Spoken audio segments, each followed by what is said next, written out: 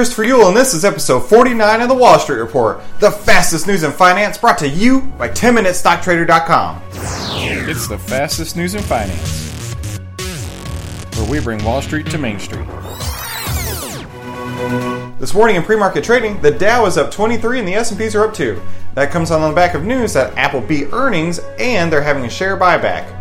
Oil is up 16 cents this morning at $67.41. Gold is up $3.70 to $13.10.